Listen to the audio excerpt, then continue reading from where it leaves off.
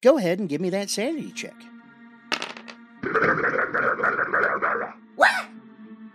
Ooh, too bad, so sad. Looks like you just picked up a derangement, friend. Happy Herbie here, and you'd be insane not to check out Chaotic Click Clacks. That's right, friends. Head on over to Facebook, Instagram, or Etsy and search up Chaotic Click Clacks. Peruse their exotic array of handmade gaming dice. So the next time you're staring into the gaping maw of insanity, you can do so with confidence and style. Remember, Chaotic Click Clacks, where we want to be your clack dealer.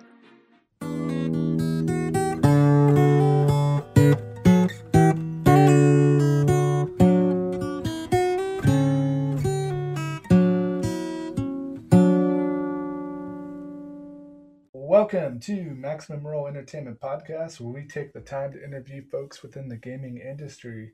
Joining us today, we have Randy Price. Randy is the founder, publisher, writer, and creative director of Two Kings Games. Welcome, sir. Hi, how's it going? Yeah, it's going pretty good. It's nice and sunny out, but it's freezing cold. How about you? Yeah, it's about the same here. Yeah, all right. Well, that's good. At least we're inside and staying warm. How about we dive in a little bit? Tell me about Two Kings Games. Let's start with that. Oh, Two Kings has games is a company with me and Jeff Cersei is our CEO. John Estep is our third partner. So it's really like two kings and the queen that actually helps run everything in the background, because you can't expect guys to be able to know what they're doing. You need a woman to like provide some better direction, you know? Yep. Yeah, my wife's my CFO and she controls all. She controls all of it. Yeah. So we have two primary brand lines right now. We've got Little Feet, which is for kids and their parents to get going in Dungeons and Dragons and some of the other like Pathfinder and some other games that are out there, systems. And then our other brand line is Age of Ancients, which is for the more mature players and the game masters that go on there, like ages 13 plus. Little Feet is like ages 6 to 12 and their parents. Right on. But those are our main two brand lines that we have out right now. Yeah, I'm looking at Little Feet. I'm on your website. It's really nicely put together. Little Feet, the concept, well, not the concept, but like the fact that you guys take the time to make a game system, your system, but make it for the younger crowd and their parents. And I think with our current climate, everybody being trapped at home and everything, and folks trying to find something to do with their kids other than video games, this adventure setup that you have is probably a really good way for them to interact and learn a little bit about, get to know your kids a little bit better. Yeah, it makes it more for a more it's a more intimate environment with you and your family. I mean, you can our Little Feet books are designed so that each chapter can be run in about an hour. Because the younger the kids are, the attention span is not quite there for like 6 to 8 year olds as it is for like somebody in their teens. Sure. But so that it's like one chapter per one night session. You can run it, do games between like after dinner time and before bedtime each during the weeknights, and then there's about 3 to 4 chapters in each book, so you can run that across your week, and then by the weekend gets there, you finished an entire adventure. Yep, that's nice. And it's one of those things that it really builds the imagination of the children, and even your parents, or the parents. It helps bring up their imagination. My wife's a teacher, and she's been teaching for 20 some odd years, and she doesn't play D&D. She doesn't know anything about it. She regrets, showing me this D&D podcast 3 years ago. And then ever since, I've made a company out of it. And, she's like, so what's the purpose? How do you win D&D? And I'm like, oh, okay, well, it's a long process. You don't ever win. But the concept of sitting there with your kids and running a game, really, as a parent, re-energizes you to like not the Game of Thrones style, but you get back into that fantasy world, and I think stuff like that brings families a little bit closer, especially if like one of the family members did play D&D back in the day, and it gets them back into it. So it's a good way to bring the family closer, which is pretty cool. Absolutely. And then when the kids go to bed, I just switched over to the next one, and it's the graphics are pretty intense. I love them. Uh, the it's looking really nice. And tell us a little bit about the adult version, Uh-huh. or your next setup. Yeah, the other brand line is called Age of Ancients, and it's more of, I guess, what's out in the market for the RPG industry now. It's more like it's for the older crowd. I'd say ages 13 to 90. I don't know. I'm not sure how old people typically get these days, but yeah, it's like if you look on our website, we have a Kickstarter coming out on June 1st for our Like Rats book adventure. It's for levels 1 to 5, primarily geared for D&D 5e and Pathfinder 2nd Edition, and it's written by Taylor Turner. The cover art that you see on the website is by Justin David Russell, and I think he did a phenomenal job on the art in there. Yeah. It's a sandbox. It's more of a sandbox type of adventure. We try to keep our adventures more like that than linear oriented, so that you have more freedom as a game master or as a dungeon master to do what you want to do with the stories. It's more free form than like, choo choo, here comes the railroad. Yeah. Yeah, I like your. I'm on the site right now. I love the Dragon Rider Sage uh, photo. That looks amazing. That's really cool. The Red Goblin's really nice. Uh, the Robin Hood. I have to click on it to get the full name, but that one's pretty cool too. Uh, oh Mhm. yeah, so it looks like you got some animal classes going on in there. That's pretty neat. Yeah, we have about 3 new races or ancestries if you're playing for Pathfinder. Uh, First is the Ratatosk. And to lead into that a little bit, most of Age of Ancients and Little Feat is kind of Norse centric, Yeah. with a little bit of Celtic thrown in there. So like the world tree Yggdrasil, um, that you may have heard about in the movie Thor, the first Thor movie by Marvel. But yeah, they there's a squirrel that runs up and down the tree, and his name is Ratatosker, and he's pretty much like a god in our world, but he's a trickster god. Nice. And so one of the races is the Ratatosk. They're descendants of him. He created them. So they're squirrel people essentially.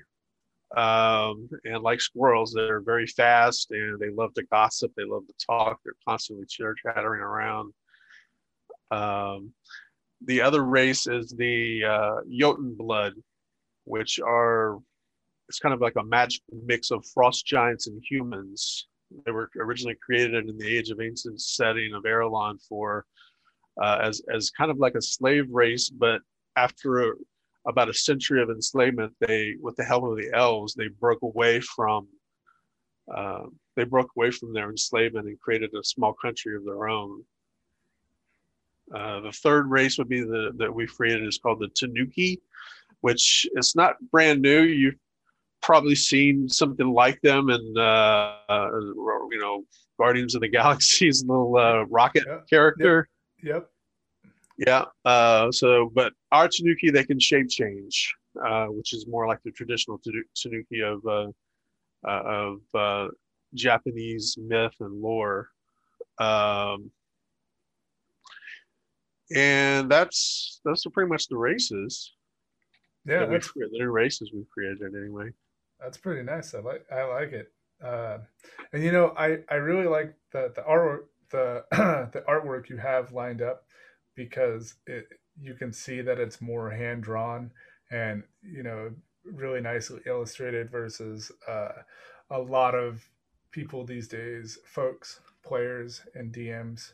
Uh, they're more digital art instead of the handwritten. And I've playing, you know, AD&D and first edition.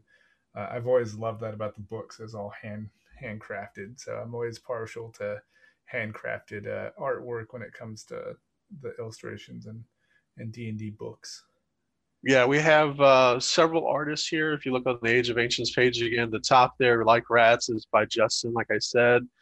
The second one down, Queen of Crones, which is a book that is designed 99% by a entire female design staff. The only little bit of testosterone, and I'm a fat guy, so that's kind of stretching things, is by is me as the creative director for the project. But the author, John DeEstep, made an amazing adventure for us. Uh, uh, Beatrice Pelagati is the cover artist, Yep, I'm and she's looking at her also going to, stuff. yeah, she's done a lot of stuff, a lot of great stuff. I think most of what I know her for is for her work that she did with Paizo stuff.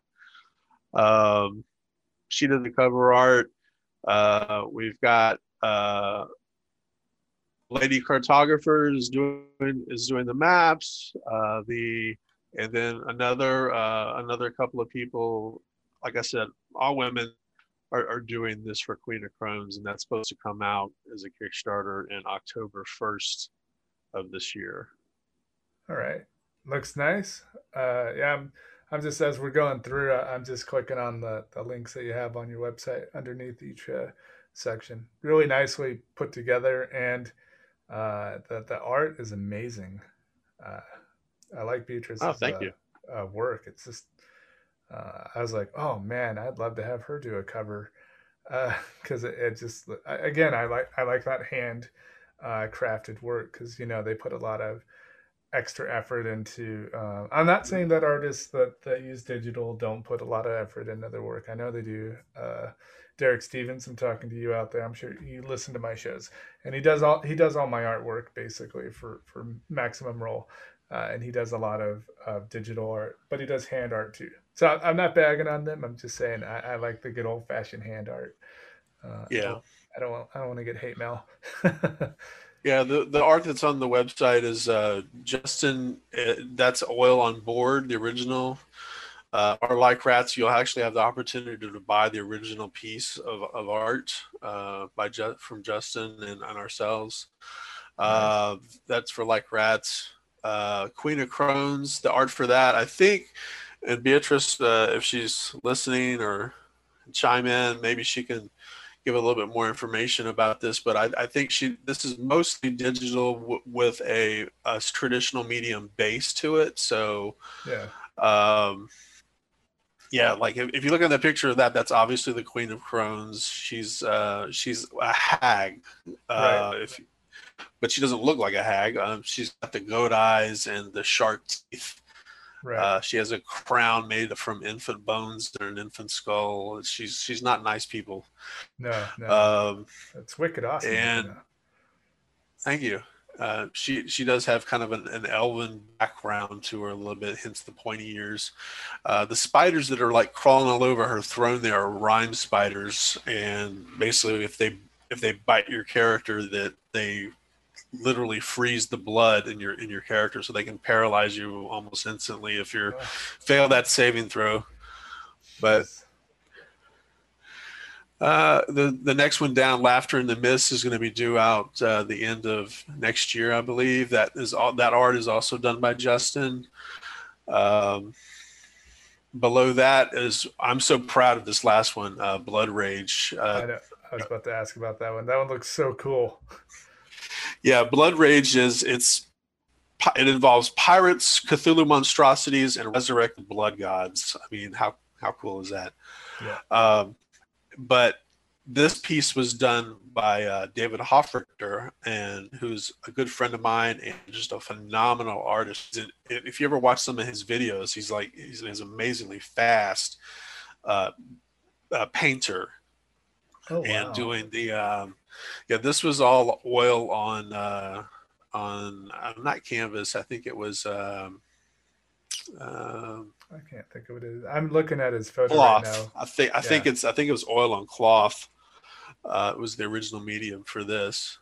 Um, but yeah, as you can see, the Kraken is coming up there trying to destroy the resolute galleon ship that's trying to desperately make its way to Bloodher Island from the story. Um, Nice. so yeah, that's a little bit about that. The bottom of the page has our Age of Ancients logo that was done by Rick Hershey. Um, I'm pretty proud of that. It conveys the whole Norse feel to most of our stuff. Yeah, that's one thing I tell folks when they have for podcasts mostly uh, that your cover, your logo has to tell the story of what you're presenting to your audience when they take it at a glance. So a logo is probably the most important aspect of when you're displaying an image as the first look of the company or whatever you're trying to present, because it that determines if people come to it or not. And a lot of folks struggle with like how to figure that out. But I like yours; it looks nice. Thank you. Yeah, I Yeah, I it's got came up. this Go ahead. the spear of our world's version of Odin. Essentially, is it's not too much of a stretch here. I apologize for that, but it's Aden, Aden. But yeah, his main weapon is a spear, and that's his spear underlying the logo there. Nice, I like it. Yeah, it's just one of those things. Like I'm still trying to develop my cover for the stuff that I'm trying to do, and it's all about coming up with that creative look um, to grab the audience attention. So, I mean, it definitely caught mine. All your artwork definitely caught my attention for what's going on. I'm looking at at your deities. So you guys developed uh, your own deities for your world. Is it Um, for every world, or I mean, for every campaign, or is this just for a specific one? these are it's for the entire campaign setting. So we have like multiple pantheons. Like on the website, there's dwarf, elf. Um, we need to update a few of these. I don't think the human pantheon is on the website yet, but Mm-mm. the human pantheon is based on the traditional Norse Aesir, Aesir. Mm-hmm. And so you've got we renamed them to be respectful for people that really worship these gods in real life. We renamed them for that reason alone. But they are very closely tied as far as the human pantheon goes to like Odin, Thor, Frigg, uh, gods and goddesses like that. And that's one thing that even with first edition, I still have my original Pantheon's first edition book that they, the gods that they put in there. I I like the Egyptian, but I could never get away from the Norse. I've always been a huge fan of the Norse gods. I think it really purveys D&D in its whole uh, aspect and how the Norse gods work. So it's very interesting to like I tried doing Egyptian, that just wasn't doing it for me, or Persia style, and Mm-hmm. it just wasn't working for me. But that's unique. I like that you guys have you've developed your own deities for your world. It really brings out another aspect of the overall campaign that you're Right. trying to put together. And I'm just looking at your maps. You got a ton of maps, and they look uh, super top notch. I really like them. Yeah, the cartography for that's on the website was all done by John de Eastep. Um, and she did a phenomenal job. I think most of these, all of these, are made by using the online Incarnate program, which you could, as a listener, could go out to their website and make maps just as nice as this. Yeah, I'd recommend it. Very little money. They even have a commercial license, obviously, for if you want to do the pro level of their support. But yeah. Yeah, very nice tools. I like it. I had someone hand do my map, and I felt really bad for her because she did it. Then I was like, okay, are you ready for the names of all the places? And when I sent her the PDF of all the icons, I'm sure she was just crying because she, said that she was going to put it all together for me and had a set price. And I gave her the outline of what I was wanting. And, but she hand drew it all and then she put it on digitally, which was pretty neat. Nice. And so I sent you the image. She hand drew that and then uploaded it in the system. I don't know how that works. I'm still trying to figure out how to upload images and do that kind of thing. I'm just old school, and I can turn a computer on and hit play and record. That's probably the extent of my digital world of doing cool stuff like that. But so your overall website, for the listeners, it's very well put together. All the stuff that you're presenting for your campaign is, straightforward. You have maps, deities.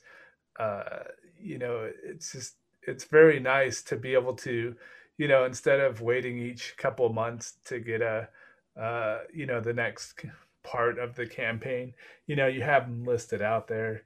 The fundamentals and foundations are built. It's really it captures the imagination. Good stories, good graphics. Overall, pretty nice. So my hat's off to you for your guys' website. And yeah, the website. This whole website was designed by Danny Grimes, who's one of the main guys for Wizards of the Couch. He's one of the main 4 wizards for that group. So yeah, thank you, Danny, for doing a good job for us. We really appreciate it. Yeah, I'm gonna have to have Danny on the show, Beatrice on the show. I wanna pick some brains. They've done a really absolutely. Yeah, they've done it great. So before we get into what you got, some other stuff that you got going on, let's dive back in the past and what got you to this point where you have a company, D&D related, and then you're making content for D&D now. Like what got you into it? When did you start? It started in 1983 for me. Nice. With the original Red Box set that was published by TSR. There's a funny story about that because I was only like 10 or 11 at the time, I think, and me and my friend were having a kind of like, back in the day, you just kind of have like a weekend overnight at your friend's house, and my friend's mother wanted to buy a game for us so that we wouldn't be bored half that time. And she had no idea that Dungeons and Dragons wasn't a board game. She thought it was a board game, but bless her heart, she bought the expert set for us, not knowing that you needed the basic set first. But I'm glad she did, because that's what really hooked me on Dungeons and Dragons, because I started looking at the expert box material. I'm like, this is so cool. You can it's a game that you play in your imagination. There's no limits to it as far as that goes. You can be whoever or whatever within the parameters of the game. Yeah, definitely. So that's what got me into D&D way back then, was a wonderful mistake made by my friend's mom. Yeah. Do you guys do you still hang out with this person? Do you know? We've kind of fallen off together over the years. I'm not going to mention his name because we differ politically. We'll just leave it at that. And so unfortunately, like I was Facebook friends with him for a little while, and then he removed me or whatever when I was a little too liberal, I guess. So Yeah, I got you. I mean, my sister removes me whenever she's like, if I don't talk to her enough, she'll just take me off her Facebook. And then when she sends me the invite to be her friend again, I feel like it's after I call her and like, hey, how's it going? And then she'll friend me back. So I feel you. I got it. I mean, it's not. It's so fun. unfortunately, no, but I still think very highly of him. He's a great guy. He's a great father. He's a great grandfather. Um, but yeah, we kind of went our separate ways. Yeah.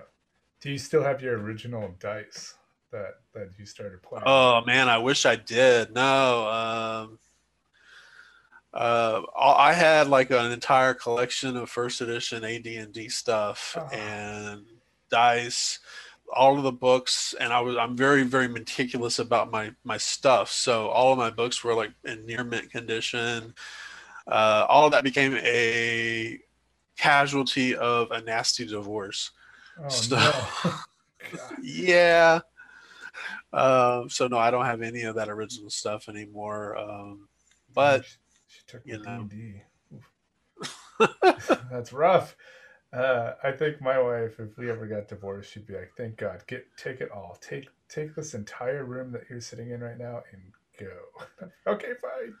You know, but hopefully that's that doesn't rough. happen. But No, yeah, no, no, no. We were happily divorce married is for. divorce is rough. Yeah, it is. It could be pretty bad, but you know, D&D's been around so long, and I think for me, D&D has helped me through a lot of stuff before deployment, after deployment, and just over the years, it's really helped me get through things. And you know, we both been playing since the satanic time Panic. of Yeah. panic, and it was taboo. D&D was such a ooh, don't do that. And so it's pretty funny that you mentioned your first time is like your friend's mom just bought it, not really knowing what she was unleashing in the household. Because Yeah, I've rescued my when I was a kid. I rescued my D&D collection from the curb from trash day for at least oh 3 times. God, that's I rough. was like, right out there, what are you doing? You put all my stuff on the curb. It's like, I don't want that demon worshiping stuff in my house. Yeah. So yeah, I was back then. I mean, D&D was had a negative light to a certain aspect of the society, and it wasn't easy for all of us as young kids growing up there, trying to learn more about this wonderful game. I know now it's everywhere. It's on TV shows like every day. Uh, we'll be watching. Me and my wife will watch something. Living in Germany, we have only Netflix and YouTube. We only have those things to watch stuff. So we watch a lot of TV shows because we don't have live TV, and we can't get all that fun stuff here. And every show we watch, they mention D&D in one way or another. And she's like, oh, I guess it's everywhere. And I'm like, oh yeah, it's a multi-million-dollar business. It's just everywhere now, and it's not taboo to be like, oh, I play D&D, because we have companies. We both have companies that are D&D related, so it's one of those things where I kind of tell people what I do. Sometimes I'm like, oh, I own a company. I produce podcasts and stuff. I don't go like, oh, I do D&D podcasts and stuff like that, because I don't know what the reaction that I'll get from talking to some of my more professional. I wouldn't say more professional. I feel like we're pretty professional right now for doing it as a business, but I still kind of hide it a little bit. I don't think I should. But do you ever have that quandary whenever you're talking to? I used to about like before fifth edition came out.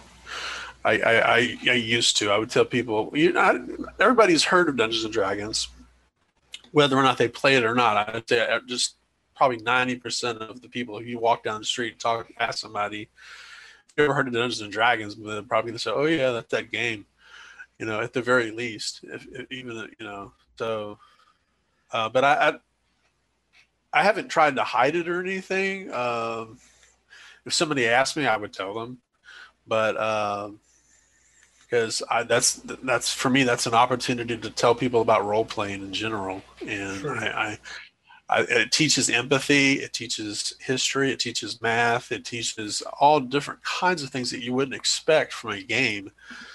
And um, it's a huge part of my life now, and I love those aspects of it, especially for kids that maybe a little introverted or autistic, or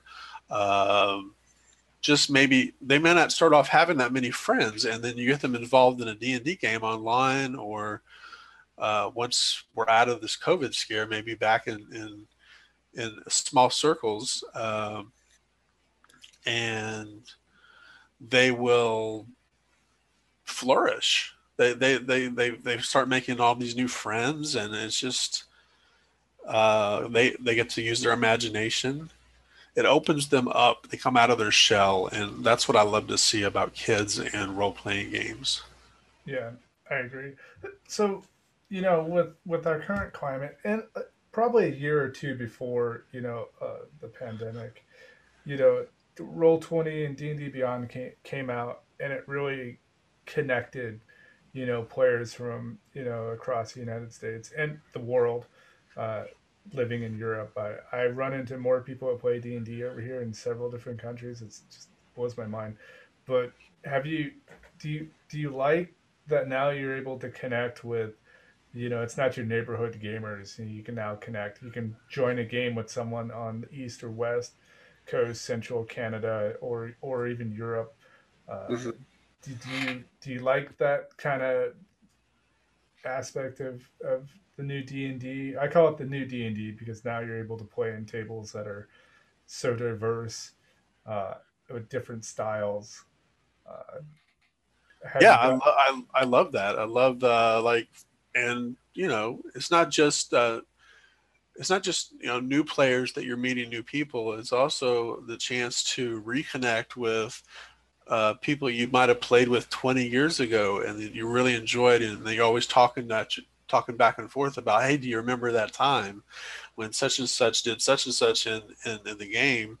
And they're like, oh yeah, that was awesome, and you just relive those moments. And you get now people, they move across the world, and but you can still use the online presence to bring all that group back together and play a game together again.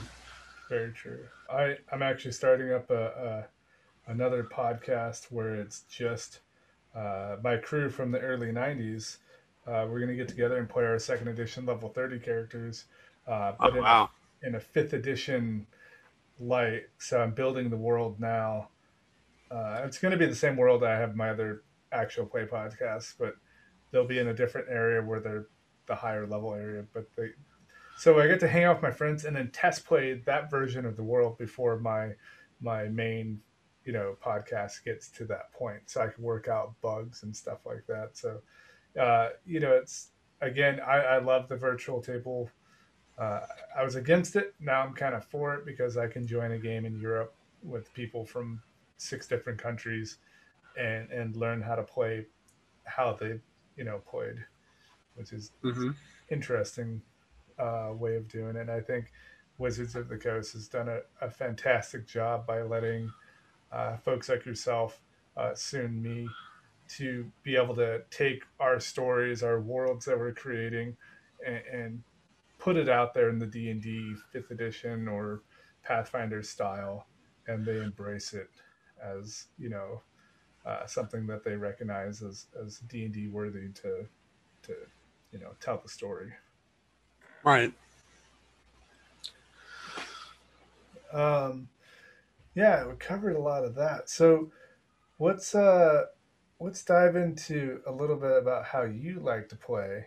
What is your favorite character type and class? When's the last time you actually sat down and played in a game, outside of Last time I played in a game was, let's see, this past Monday actually. Oh, right on. Cool. Yeah, we've got a regular biweekly group that I play in with. Excuse me. Is it based off your world, or do you guys do like? No, the Monday game is mostly what if I'm not running playing stuff that's from our world. I'm usually playing either Pathfinder and I'm also have an online Pathfinder. The Pathfinder game we're playing right now is Legacy of Fire. It's an old adventure path back from way back from the beginnings of when Paizo first created Pathfinder. I think it was their third adventure path, if I remember correctly.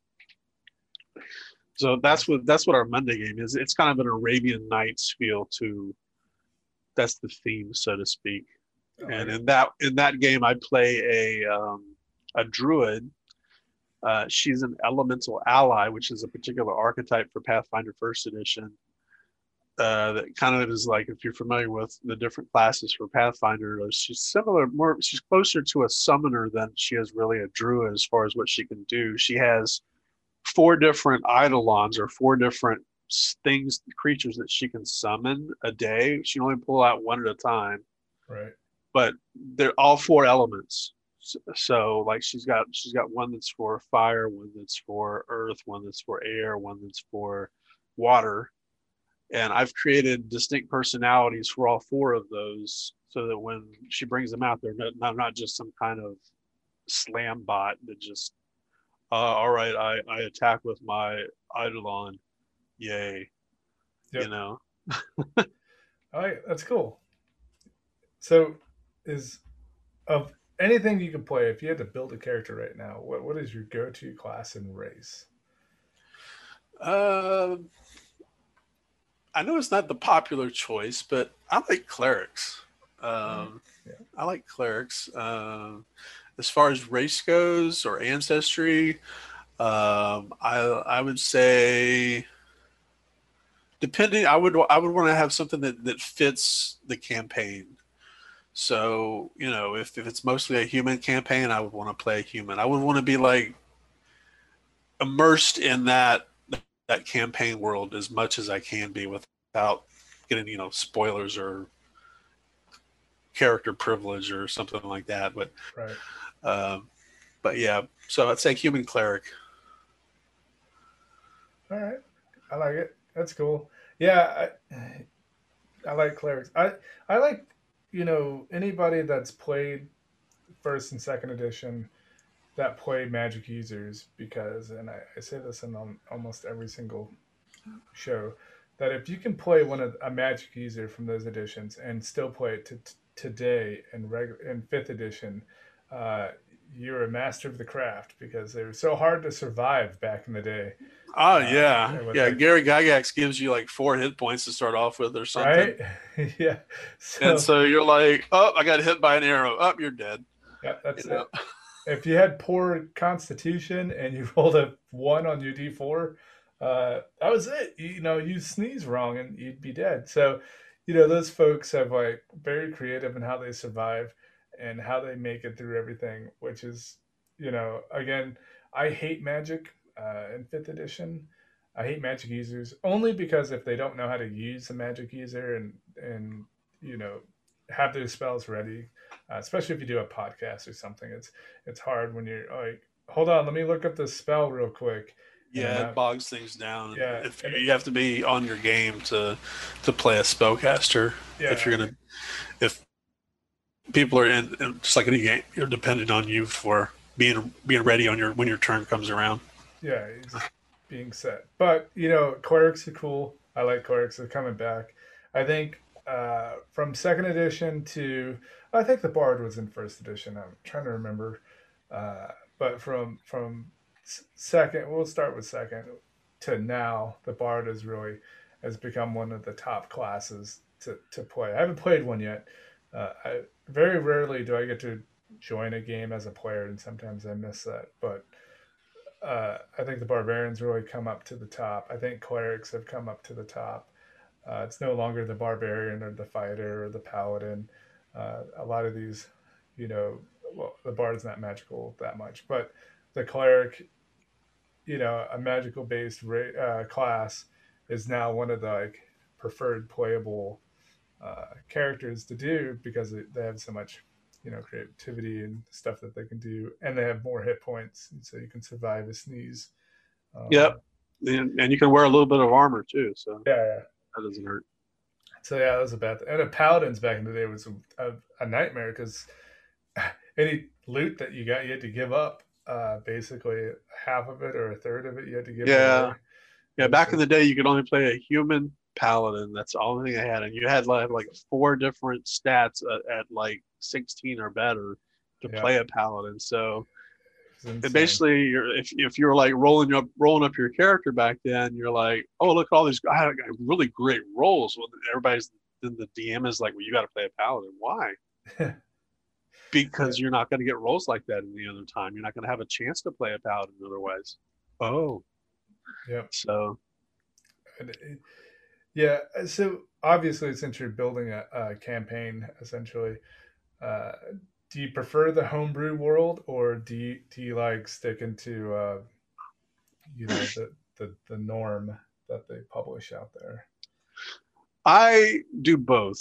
I think the best homebrew games are those that allow a DM or GM to take published material and make it their own.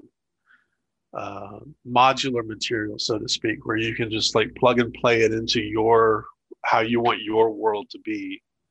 Right. And I think those are the most successful types of published adventure material that's out there that allows you to do that. Yeah, I wanted to start going back to the original uh, modules and running uh, again, since I'm a podcaster, doing a podcast where you you're just running a module, the old modules, not current ones Right. that are like, and you have to play as out of the box. You had to play the characters that they provided you, the everything to the T, just to show all the new players for the last 20 something years that D&D was hard. Gary Gygax, I felt like his goal was to end you before the end of the box. Yeah. You definitely at With least wanted to challenge you. That's for sure. Yeah, you open a door and it's like, hold on, I have to roll this dice. Like the players didn't even get to roll dice back then. At least when I first started playing, my DM, he's like, "Yo, you don't get to roll. Just tell me what you want to do." And That's no fun. he would roll for me, and I'm like, "What are No, you? no, no. What's happening?" Uh, but and some of the Gary's like first boxes, you reach every room had some type of encounter table, and there's always a dragon on there or something, It's like, yeah, or how'd the dragon fit in here, you know? yeah, and then, or instant death. You say, oh, you open the door and you die. There's no explanation why you die. Just you die. And so it's like, how do we make it through these boxes? That with today you can create your own world and it's more fun. But I think giving a glimpse to the OG of D&D to show that those players from back in the day, and if they still play to today, are on point because they had survived through like module after module. And sometimes you didn't get to carry your character over, but when I started running games, I let people, I'm like, hey, why don't you just bring your character from that one with everything you got and bring it in here, and then this will be an NPC. And that was my first introduction into having I guess you'd call it a homebrew game before it was a homebrew, because Right. I was taking characters over from other modules, and then they built a team. You'd have several characters you could pick from, uh, as like a homebrew style. So yeah, it's just one of those things that D&D has evolved over the years so much that you kind of forget about the original, uh, the foundations of D&D and how it functioned. Hmm. There's a few things out there that give you a little insight, but like with today, we're able to make more content ourselves and submit it and have it out there for the world to get. I'm looking at your website and on some of your links, you have a lot of uh, views and followers. You said you had a Facebook, and just Yes. yeah, Yeah, that's if you just go to Facebook and do a search for Two Kings Games, the number two Kings Games, and it should bring up our Facebook. And yeah, check this out. But yeah, like real quick, I want to jump back into what something you said a moment ago about old school gaming. What I think what the modern player nowadays didn't have to worry about what I call you should run. And the issue where instead of like with the creation of the challenge rating in like third edition, I think is when they first started doing that. Players they kind of get spoiled on that. They're like, nah, I shouldn't have to run. I should be able to handle this. And you as the GM or the DM should be able to make it so that it's, we can handle this monster. We can beat it. No, back in the day, Gary and his friends were like, no, there's certain times that you're going to face something that you shouldn't fight. You should run away from or try to talk to first. Yeah, I think before the show we talked a little bit. Mark Reinhagen, the creator of Masquerade, he actually he's going back to that, where combat's not, you shouldn't have to stay and fight in the combat. Like you should want to leave that combat sometimes and just call it a draw or whatever. So yeah, it's interesting that like back in the day you'd get those characters or those scenarios and it's unbeatable, you can't do anything about it, you're just going to die. And now you have having the ability to figure out if you want to take that challenge on or just leave it and come back, level up and then come back to that tower that you almost died at. Right. Yeah. And that's the thing. Back in the day, you'd spend 2-3 hours making a character, and the way fifth edition is working now, you can build a character in 15 minutes. Not a very good one, but you have the foundations of a character, right? The backgrounds and stuff. So, how do you feel about the new way of character creation over the last couple of editions of D&D?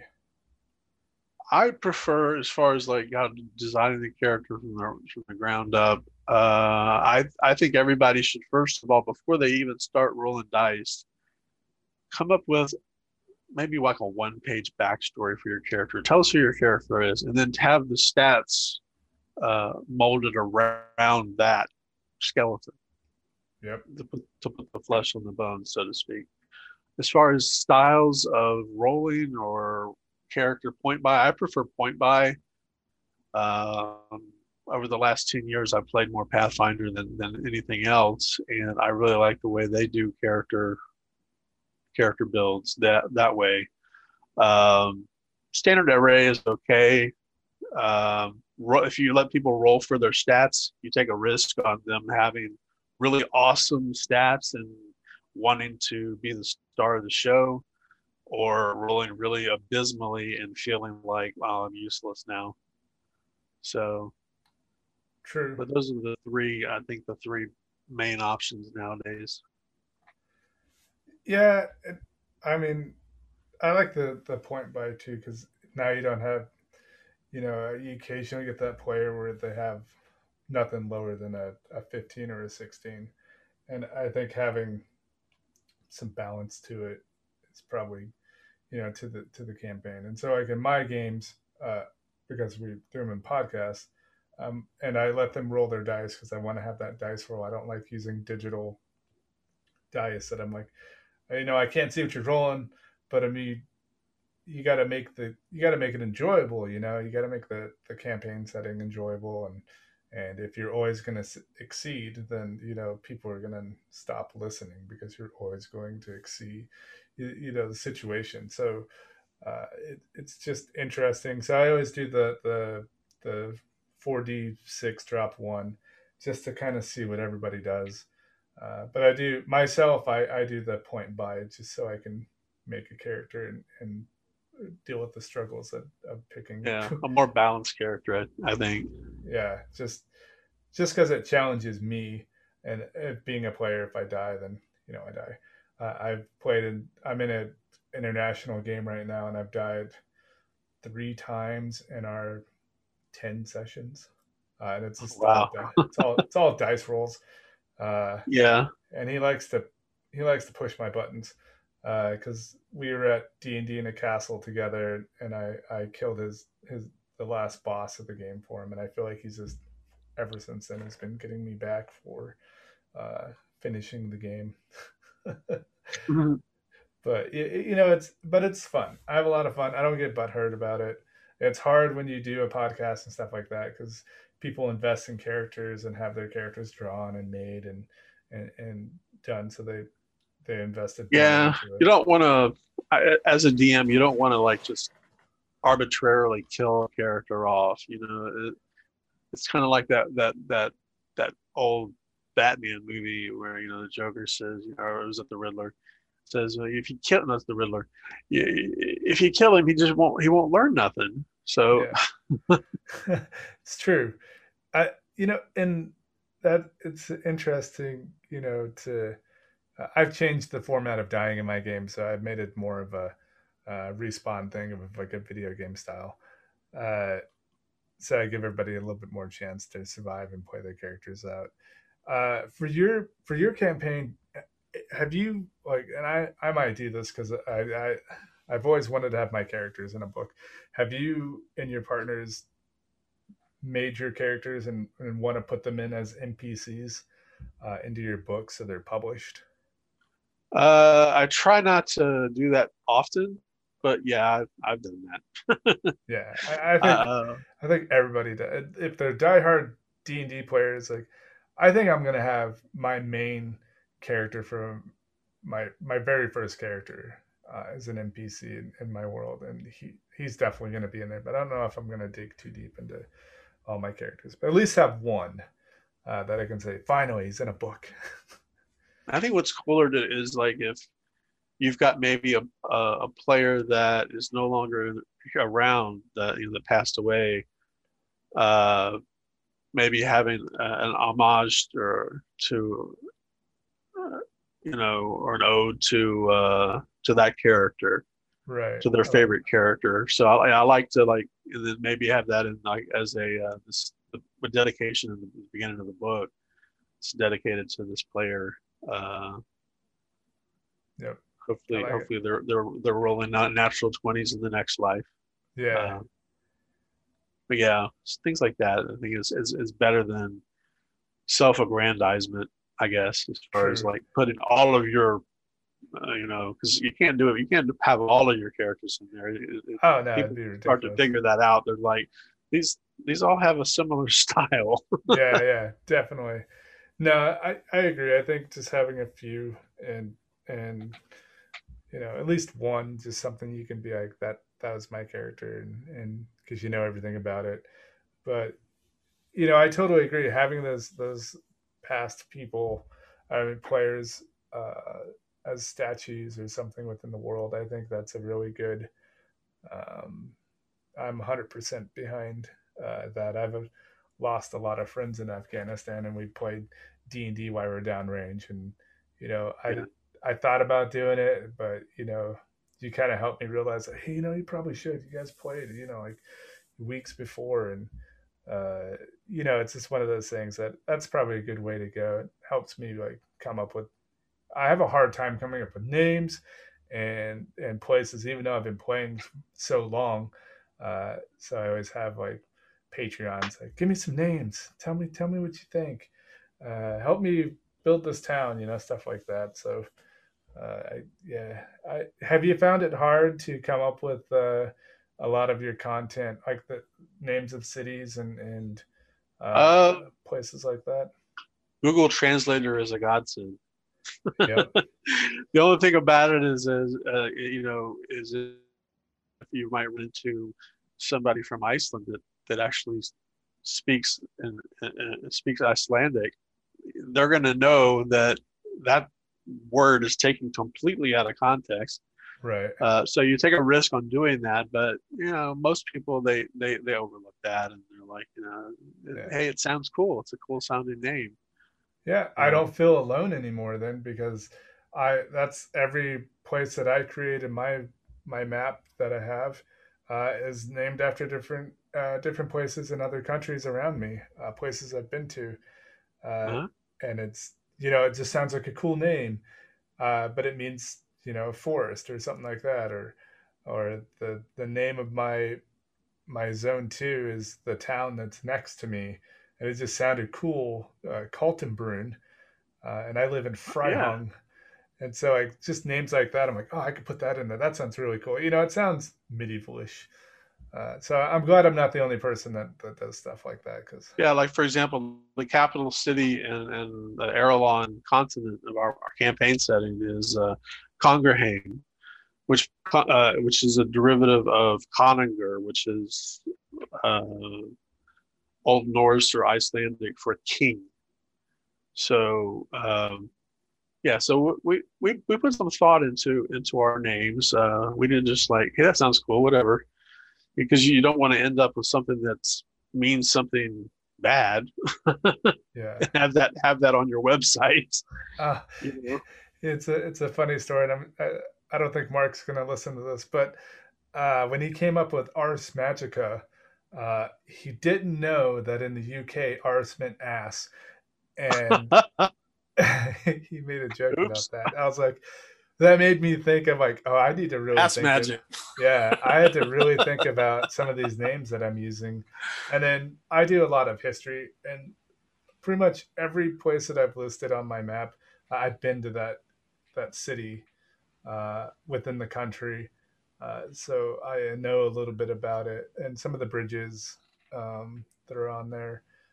There's a bridge that I'm going to next week, actually, called the Demons Bridge here in Germany, because it's a bridge that goes over um, like a clear lake. And so on a bright day, it looks like an oval because the reflection in the water looks like the Ah, bridge is complete.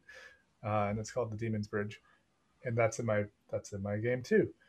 But it'll have a horrific different outcome than just crossing over the bridge. You go to a right. dark It's place. a So demonic portal. Yeah. yeah, yeah. So you know, going and then learning the history about it, especially the deities that I put in my game, or not deities, but the chapels that I use. I read up on the saints that I put in there just so they're not, you know, it doesn't have a negative it's not a negative influence in the world. I don't want to upset people just because I was looking for a really cool name to use. um, so I find that it's hard to. I always ask everybody how they come up with their names for stuff because it's not easy. A lot of people are like, oh, it's so easy, why don't you just make up a name? If you're really good at what you do, you want to invest the time into finding a name that has meaning and is unique when you're coming up with stuff. At least I think Exactly. that's how I approach it. I But agree. we're coming up to our mark. So is there anything else? I mean, we covered a lot of stuff, but is there anything else you want to throw out there to the crowds? Yeah, check us out. Check us out. 2kingsgames.com. The number two kingsgames.com.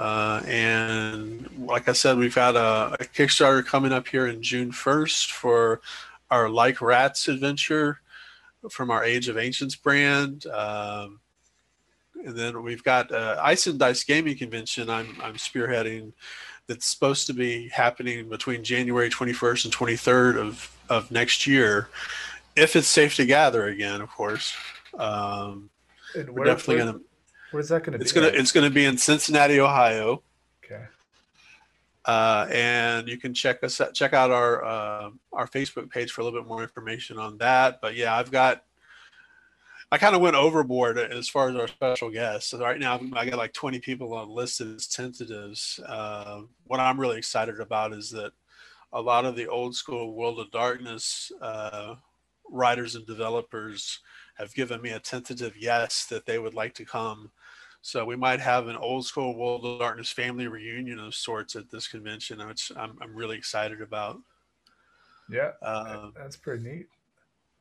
yeah, there's about like 6 to 8 of them that have given me a tentative yes, depending on the state of things. Then uh, October 1st of this year, we have our Queen of Crones Kickstarter for that next Age of Ancients book. Yep. And then in 2022, some of the releases we got planned for 2022 is our next Little Feat adventure, which is a double header. It's O Rogue is Me and Down the Drain, made by Mike Bostwick and myself. We also have a book scheduled for next year that Nikki Ray and Tad McDivitt, who were the former Changeling developers and writers for World of Darkness, they're working on a book in memory of Jackie Casada, who passed away from COVID, unfortunately, in December. Jackie and I had talked about making this book about a year before she got really sick and passed away. So and all the proceeds for that are going to be given to Nikki as a thank you for her and Jackie's involvement in that. And that'll happen probably the middle of next year. I don't have an exact date on that one yet. Also, Hush Hush, working on a special project about the Drow with someone that I can't name just yet, but it's going to be really cool. I'll just tease a little bit about that. That's going to hopefully come to fruition in 2022 or 2023. Does it have the "it's" in its name? Is it little Dritz action going on? Oh no, we can't borrow any IP from Wizards. No, that would get us in trouble. True. But the word drow is open game. All right. Yeah, I like it. But yeah, this is hopefully it'll be about what it lets you play a drow that is not all evil. Gotcha. A drow that basically the premise is what would happen to the Drow society if their main goddess died. Gotcha. And basically all of the intrigue that comes with that, it opens up a huge sandbox that I think is really exciting. All right. I like it. And I'm on your Facebook right now, and I scroll down to the picture of you have, it's a screenshot of a character on a little stand, and it just brought me back to the original D&D when you would open up the box. It didn't have figurines. They had the little characters on the stands. It was just a piece of paper with the picture on both sides. Right. A different outfit on each side, depending on what you wanted to be. That just took me back to that. And then the picture of your dice. That looks pretty cool. 2 kg with a couple crowns on it. I like that. That's nice. Yeah, it has a completely different meaning in Europe, but it's my 2 pound dice or something. Got it. Is that 2 kilograms. Is that something people can get, or was that just the custom dice? Those are specifically we release those every Kickstarter. Okay. So if you want to give our Kickstarter, as long as you pledge at the physical level, because we have to mail them to you, of course. Right. You can get some dice. All right. And then there's add-ons as well, so you can get a whole bunch of dice if you want to pay for them. We'd be happy to sell them to you. Yes, yeah, and they roll really well. Our friend Alyssa Faden, the cartographer extraordinaire, swears by using our dice for her Shadowrun games. Nice. And so, but anyway. Yeah, yes. I was just zipping through it. It looks really cool. I like it. The dice look amazing. One last question about the Facebook page, because I like scrolling around. The oil painting of it looks like a knight or a warrior with a sword being drawn, and I see a bunch of other oil paintings in the background. Are those hanging in? Is that your guys's stuff, or is that the artist? The one you're talking about is called Who Goes There, and it's one of the newer paintings by David Hofrichter. If you go to let me look up I think it's David Hofrichter Illustrations is the name of it here. Yeah, I just popped up on his or davidhofrichter.com. That's spelled HOFFRICHTER. If you go to his site, you'll see all of his new art. great artist, phenomenal. He even has videos of him while he's painting certain things, so you can see how fast he really is, which is amazes me because I don't see how somebody can be an oil painter and paint that quickly without making a mistake. Yeah, But no, he, I'm watching it so right now. far, It's he doesn't. amazing. Well, I kind of do one last thing at the end of every episode. Well, not every episode, but I put everybody in a situation. So you're in a basement. You got the 1980s style swinging light. You got 24 hours. You get one book, besides the player's handbook of any edition. You get to hang out with one other person, any person in history and time. If it's a famous person, what character of that person? So, like, what movie of that person? Because Jim Carrey is not, Ace Ventura in real life. Because if he was, that'd be scary. Uh, and a set of dice that you would have. What would that look like? I think I would choose Robin Williams for the guy playing the game with me. If I could go back and choose anybody, he's like my favorite actor, my favorite comedian. He can do hundreds of voices. I think he would really bring whatever character he made to life. And as far as what he's playing, I think he would play a bard because he would make a great face character. Right. Dice that I'm using. Are you talking about like, do I choose like primarily a D20 or primarily a D10 system? Like a set of dice, because we have a lot of dice listeners, and it's always a question of like, what dice would you use if you're in that situation. I have metal dice. I have hundreds of dice. So I always put that question out there. Like, what's your favorite? Well, my favorite dice manufacturer that's out there right now is probably, as far as the ones that are available to the public, would be Sirius, spelled like the star. You get, because in each of those sets, you get an extra D20, so you can roll for advantage or disadvantage with one set of dice. Is that what you meant? Yeah. No, that nails it. I like. Yeah. And there would be the rainbow set. Just Ooh, nice. because I love the rainbow dice. There's this, you hold them up to the light, and they're little prisms. Yeah, So, I like it. Yeah. Cool. I changed mine. I think I would go with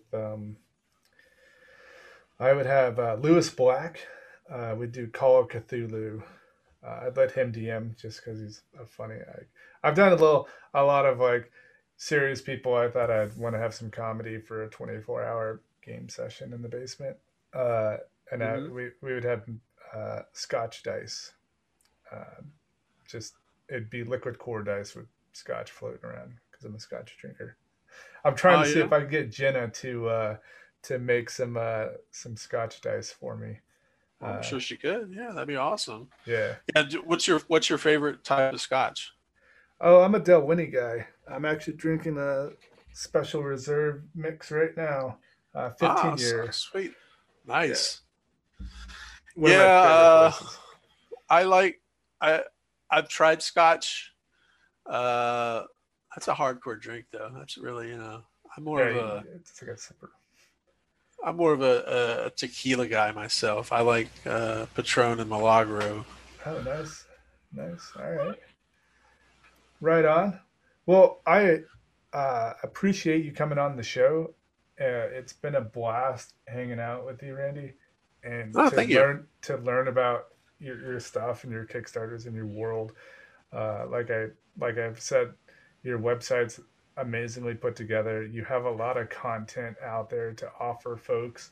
The fact that you've made a setting for children and for the adults, and it's separate, is amazing. It's inspiring to look at something and doing something like that where you're bringing it not just for your target market's not just the grown up. You want to help the kids get that imagination out. So, it's amazing. I hope a lot of people come to you, from this interview. We'll put all your stuff in the show notes. if they can find you. If they message me, I'll point them in your direction. I've joined your Yeah. Facebook and a few of your things. Yeah, Legend of Gimcrack Jack is the name of our first published book from Little Feat, which is for kids and their parents. And you can get that on DriveThruRPG. Okay. It's only $5. So That's not bad. That's great. It's the PDF. PDF is only $5. Cool. Well, again, thank you for coming on. And when you start doing these Kickstarters, let me know. We'll have you back on, and you can talk more about them in depth, and we can help push it out there for you. Absolutely. Thanks for having me. Yep. Thanks for coming.